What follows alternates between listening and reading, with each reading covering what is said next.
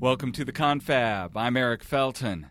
This is where the editors and writers of the Weekly Standard get together to talk about what's in the magazine, what's in the news, and whatever else may be on our minds. Having failed to repeal and replace Obamacare, what do President Trump and Hill Republicans do to get back on track? Fred Barnes is here with some practical suggestions. And then we're going to talk with Ethan Epstein, who just got back from South Korea, where a president has just been ousted, relations with the United States are in a shambles, and a maniac dictator threatens from the north. What could go wrong? All that next on the Confab.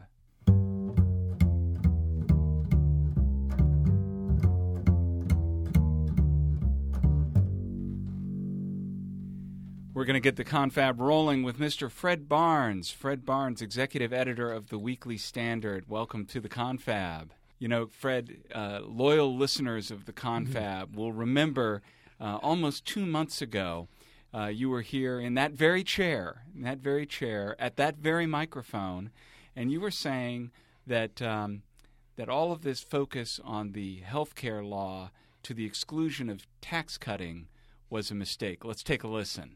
Getting rid of Obamacare is what Republicans and Donald Trump want to do first. That's the top of their agenda. They're going to get into it at full swing, and then tax cuts, that'll come later. I think they have it upside down. Fred Barnes, you've been vindicated. And it is so sweet. On the other hand, by not doing what I suggested, the Trump White House, Republicans in Congress, and the entire Republican Party across the country has taken a real kick in the butt, and it's going to be hard to recover from that. But I think the way to recover from it now is to have a smaller tax cut that the public will support, and Democrats might be lured into a bipartisan approach. I'm skeptical of that last bit. I know you are. I saw you rolling your eyes there, but rolling my eyes. Well, right now, you know, all the pressure from the Democratic base is to totally resist everything that the White House does, and pretty much what Republicans do on Capitol Hill as well. So I guess that would rule out bipartisanship, but they do want spending, and a lot of it, on roads and bridges and other infrastructure. So if you attach that, that's important. You might be able to get some there. And then there are other things you can do, like a sort of a spread out increase in the minimum wage. Democrats just, get thrilled by that. So if you can come up with a few things like that, you might get enough Democrats, not a majority, but enough to have a bipartisan bill and get it through. And it can help the economy enormously, because the core of the idea of a partial tax reform, just a couple of one big tax cut and one other thing. The tax cut would cut the corporate rate from 35% to 20%, and you'd repatriate all those trillions of dollars overseas and get tax revenue for it, but bring them back to the United States. And I think on the basis of that, you can refer to it as a jobs bill, because it will create a lot of jobs. But your main point that you make is that it has to be simple. It has to be simple. Mm-hmm. The major flaw in the health care bill being not only that it was a health care bill and thus doomed, but that it was a complicated health care bill, as these things always are. Some people like myself knew a few things that were in it, but nobody knew everything that was in it, or even most things that were in it. It was extremely complicated because you were trying to do something very tricky, and that was to get through this narrow tunnel in the Senate called reconciliation. But that's no excuse. I mean, when you send up a bill like that, you have to accept the fact that a lot of people are not going to know what's in there, and when they don't know what's in there, they're more inclined to oppose it than support it. Right, that's a sensible position to take. If you're proposing some legislation, but you're not able to tell me what's in it, you don't have my vote on it. If you saw many of the talking heads on television during the fight over the health care bill, of course, it would have repealed and replaced Obamacare. They didn't know anything that was in the bill. They didn't know what they were talking about. Now, was this all because of the trickiness of the situation of having to use reconciliation and the complicated nature of the bill that was being undone? Mm-hmm. Or was there also, in some measure, the nature of the congressmen who were writing the Republican alternative, which mm-hmm. is Paul Ryan is famous for his wonkiness. Indeed. And it is not unknown for wonks to complicate things that don't have to be complicated or complicate further than they need to be complicated. Mm-hmm. Yeah, and Paul Ryan is one of those. I'm a great admirer of Paul Ryan, but if he's going to do health care, he wants to do the whole thing. He wants to really do as much as he can in as many different ways he can to repeal and replace and get a new health care plan in, and it does get complicated. My idea, which was originally proposed by two great economists, I happen to know them both, Larry Kudlow and Steve Moore, their idea has three parts. That's and they're understandable parts. Cut the corporate rate, repatriate all that money that's been kept overseas. Now that is when you lower the corporate rate, all of a sudden it becomes more attractive to return profits that have been out in. No, you have a separate rate. For repatriation, they would do. It's been done before. It was done in the early Bush, George W. years, but this one would be 10%. There's a Republican bill that says you could repatriate these overseas profits on which you have already paid taxes in the countries where you actually made these profits. Theirs would be 8.5%. So if you do the two things. One is the business tax cut. The second one is repatriation. And then the third is just spending on infrastructure. And people understand that because it's about roads and bridges and airports and things like that. Now, what's not in that kind of deal, number one, would be individual tax cuts. Yes, because those are that takes a long time. They're very difficult to put together because they're different rates and different brackets and everything. But that's not the reason you don't want to do it right now. It's because Democrats are totally opposed to cutting income tax rates, particularly the top rate. They don't want to reduce that. And so you're going to have to the business tax cut is different because it was on several occasions proposed by President Obama to reduce that rate from 35 to roughly 28%. On the other hand, he did nothing to get that passed or anything, but he chatted about it, so it gives him a little cover on that one.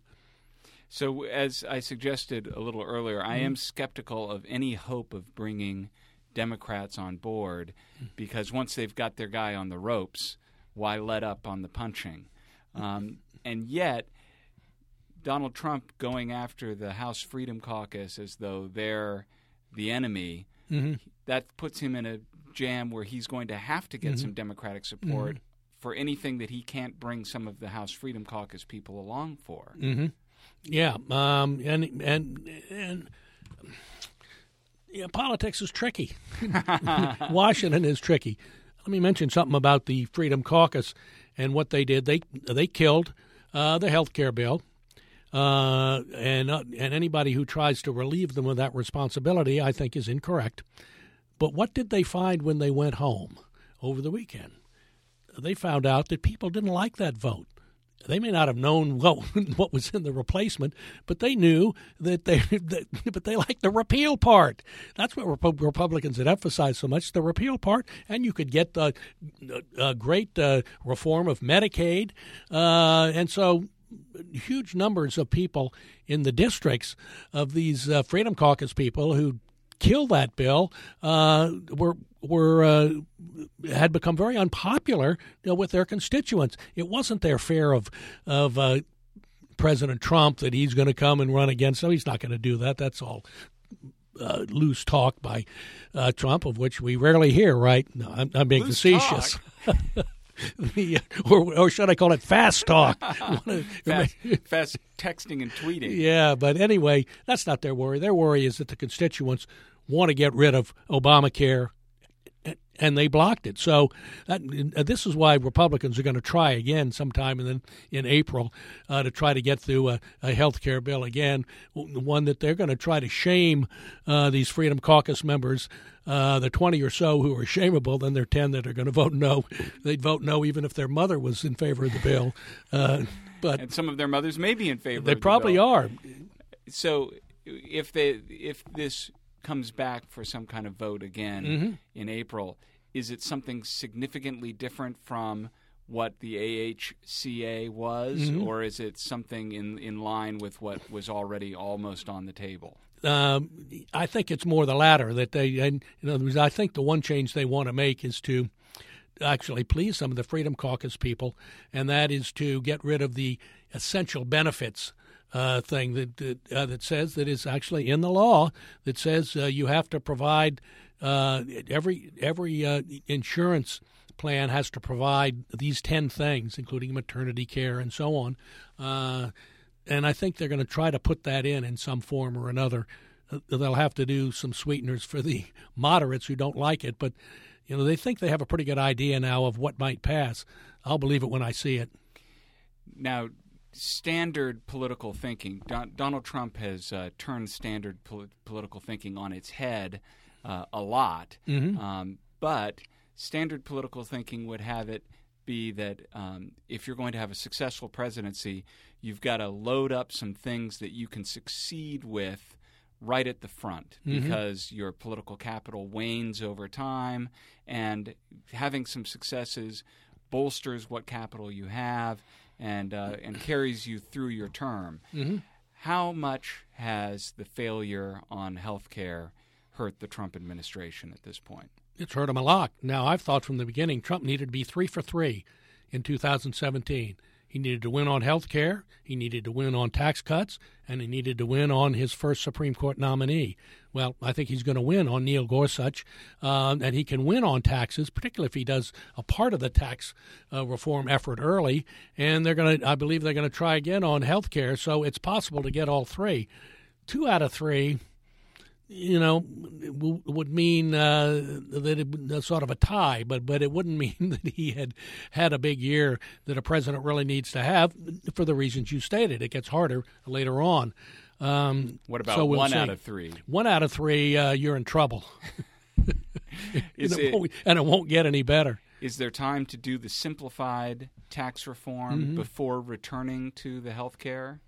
Yeah, I think so. Sure, you can do, and I don't think that's exactly the plan. Remember now, neither Trump nor Republicans on Capitol Hill have embraced this simplified plan. I'm for it, and the 2 economists who originally drafted the tax plan for Trump during the campaign are for it.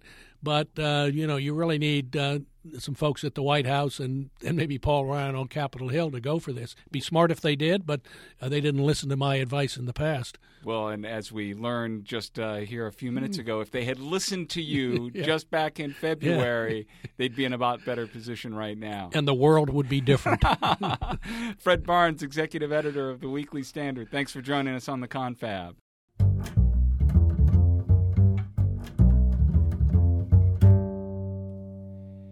If you like the sort of inside scoop and analysis you get here at the Confab, come and join us in June for this year's Weekly Standard Summit at Colorado's premier resort, the Broadmoor.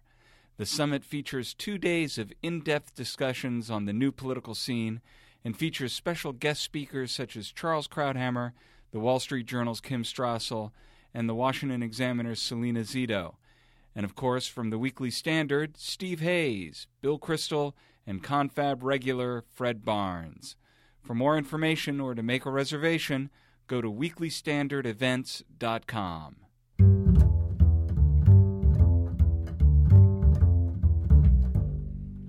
And now we're joined on the Confab by Ethan Epstein, associate editor of the Weekly Standard, who has just returned from South Korea.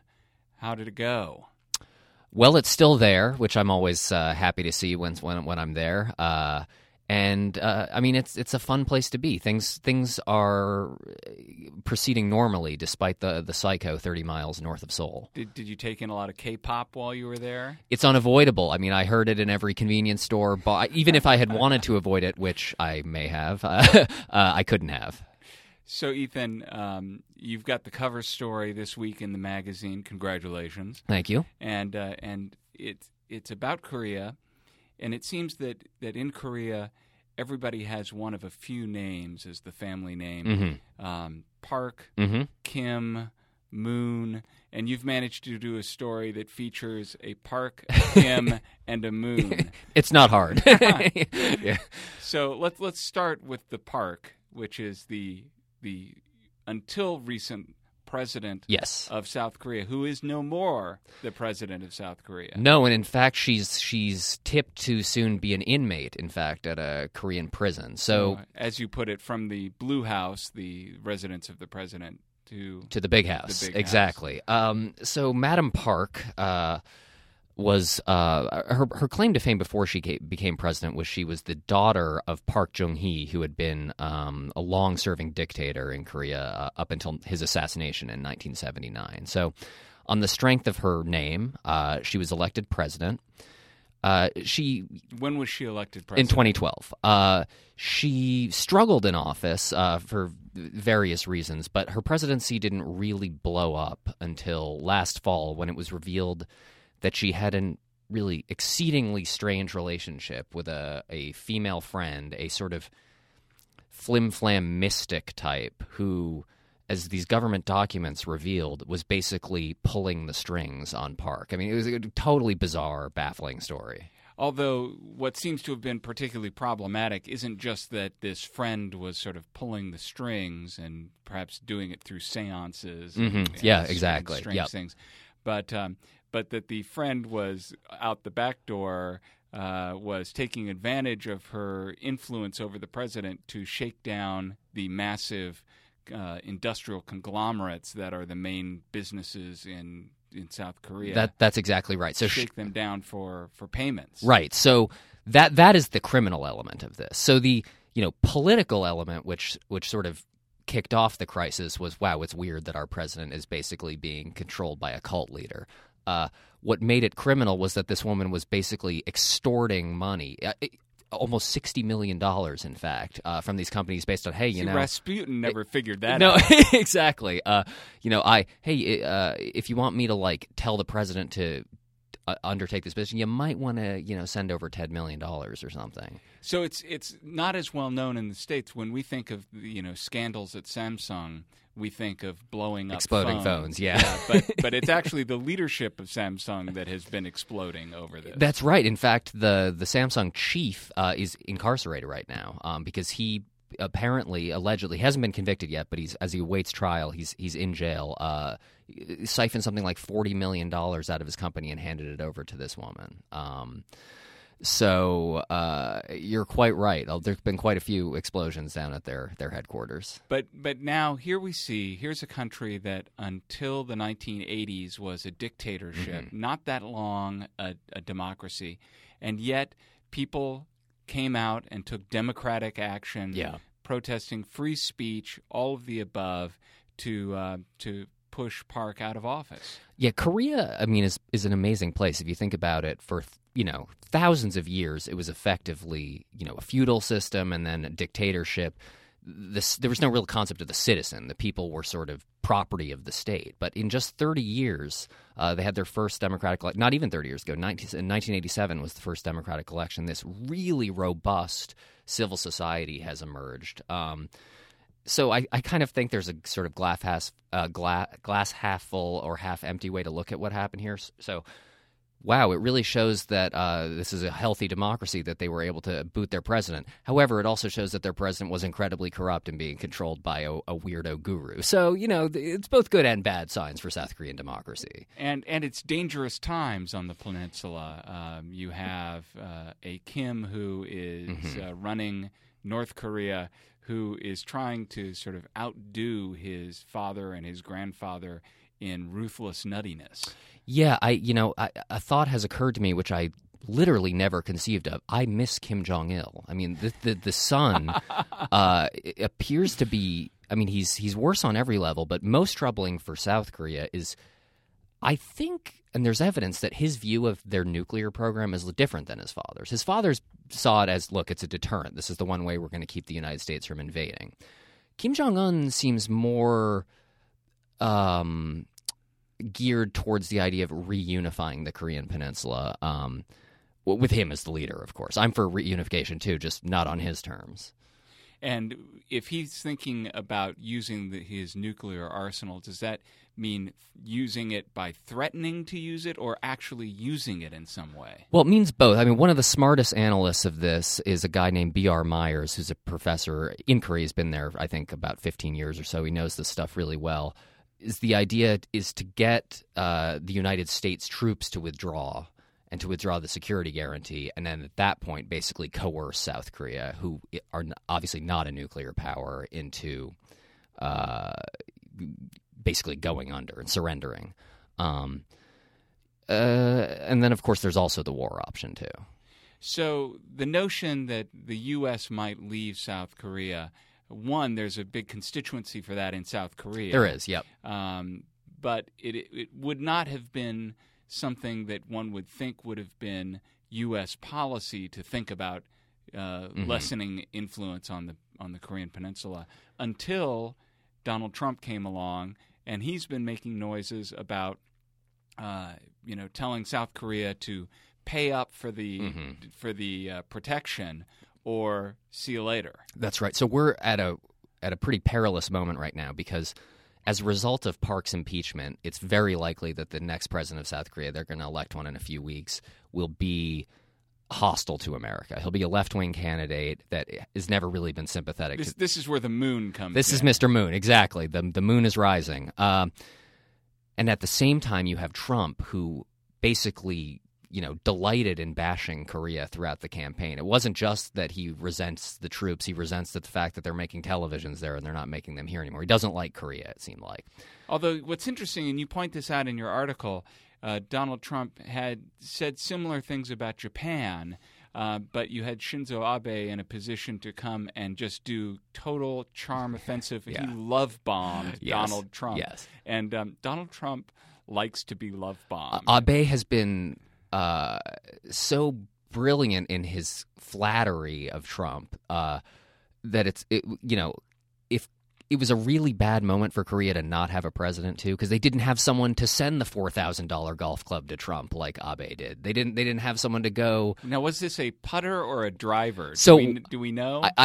I don't actually know. What I do know, though, is it's gold-plated. So it was really Trumpian. I mean, Abe studied up. He clearly studied up. Yeah, the Japanese civil service and foreign service, they're pros. Exactly. That's right. So here we have Trump making noises that U.S. policy toward South Korea may change, and indeed Rex Tillerson has been in Asia saying that U.S. policy toward North Korea may change. What does he mean by that?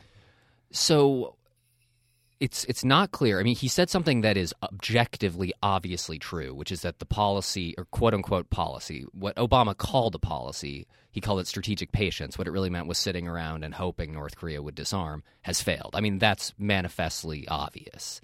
That's kind of like my son plays, 13-year-old basketball. Uh-huh. And he has a coach who, whenever anybody kind of takes the ball and kind of tosses a big rainbow across the court to hope that it gets to another player, he calls that a wish pass. Yeah, exactly. And you don't want to do wish passes. Wish policy. Yeah. Particularly when like nuclear weapons policy are involved. Yeah. So Tillerson was absolutely correct just to say that. What was less obvious is what he viewed as the next policy. He hinted that the U.S. will consider military action. The usual suspects flipped out about that.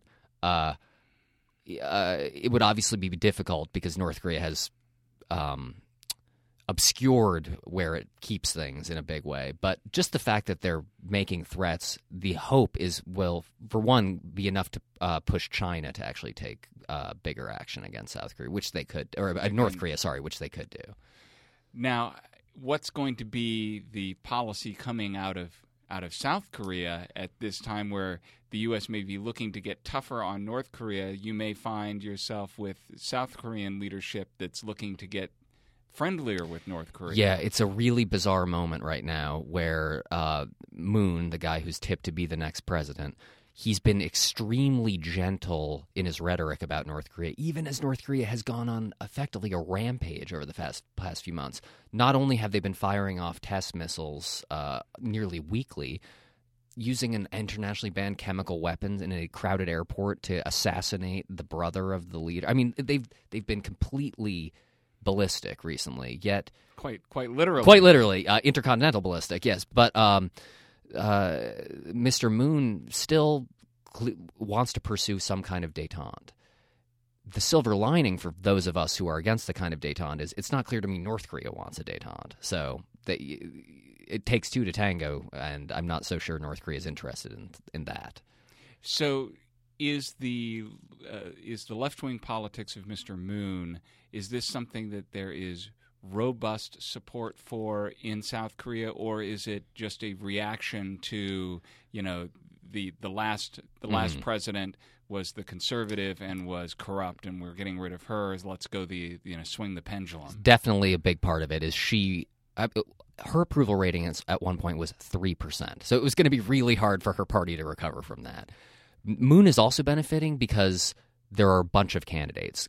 In fact, Park did the conservatives split into two parties. So there are going to be two conservative candidates, so that's going to be a boon to Moon. There's also going to be a centrist candidate. So he's going to win the presidency with something like 35% of the vote. It's almost as if he won't have a big mandate, to use American nomenclature.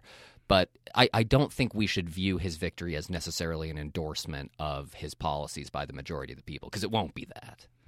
And does he reach out directly to Kim Jong-un? So he said something extremely provocative in December, which is that his plan is to go to Pyongyang before he goes to Washington. Now, when I was there, I met some government officials, and they sort of spun there, like, oh, no, but I'm sure he would get permission from Washington before he did that, blah, blah, blah, blah. But it's clear that his priorities will be about doing something to get better relations. So what do we look for next to see how things are headed in Korea's?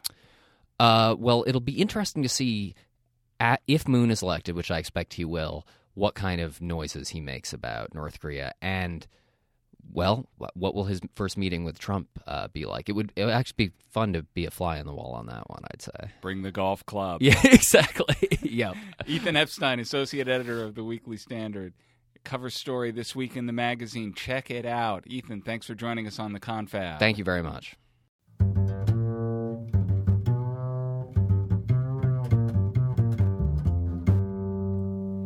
That's it for the Confab this week. Be sure to tune in to the Confab every week. Just go to iTunes for a free subscription or go to our website, weeklystandard.com.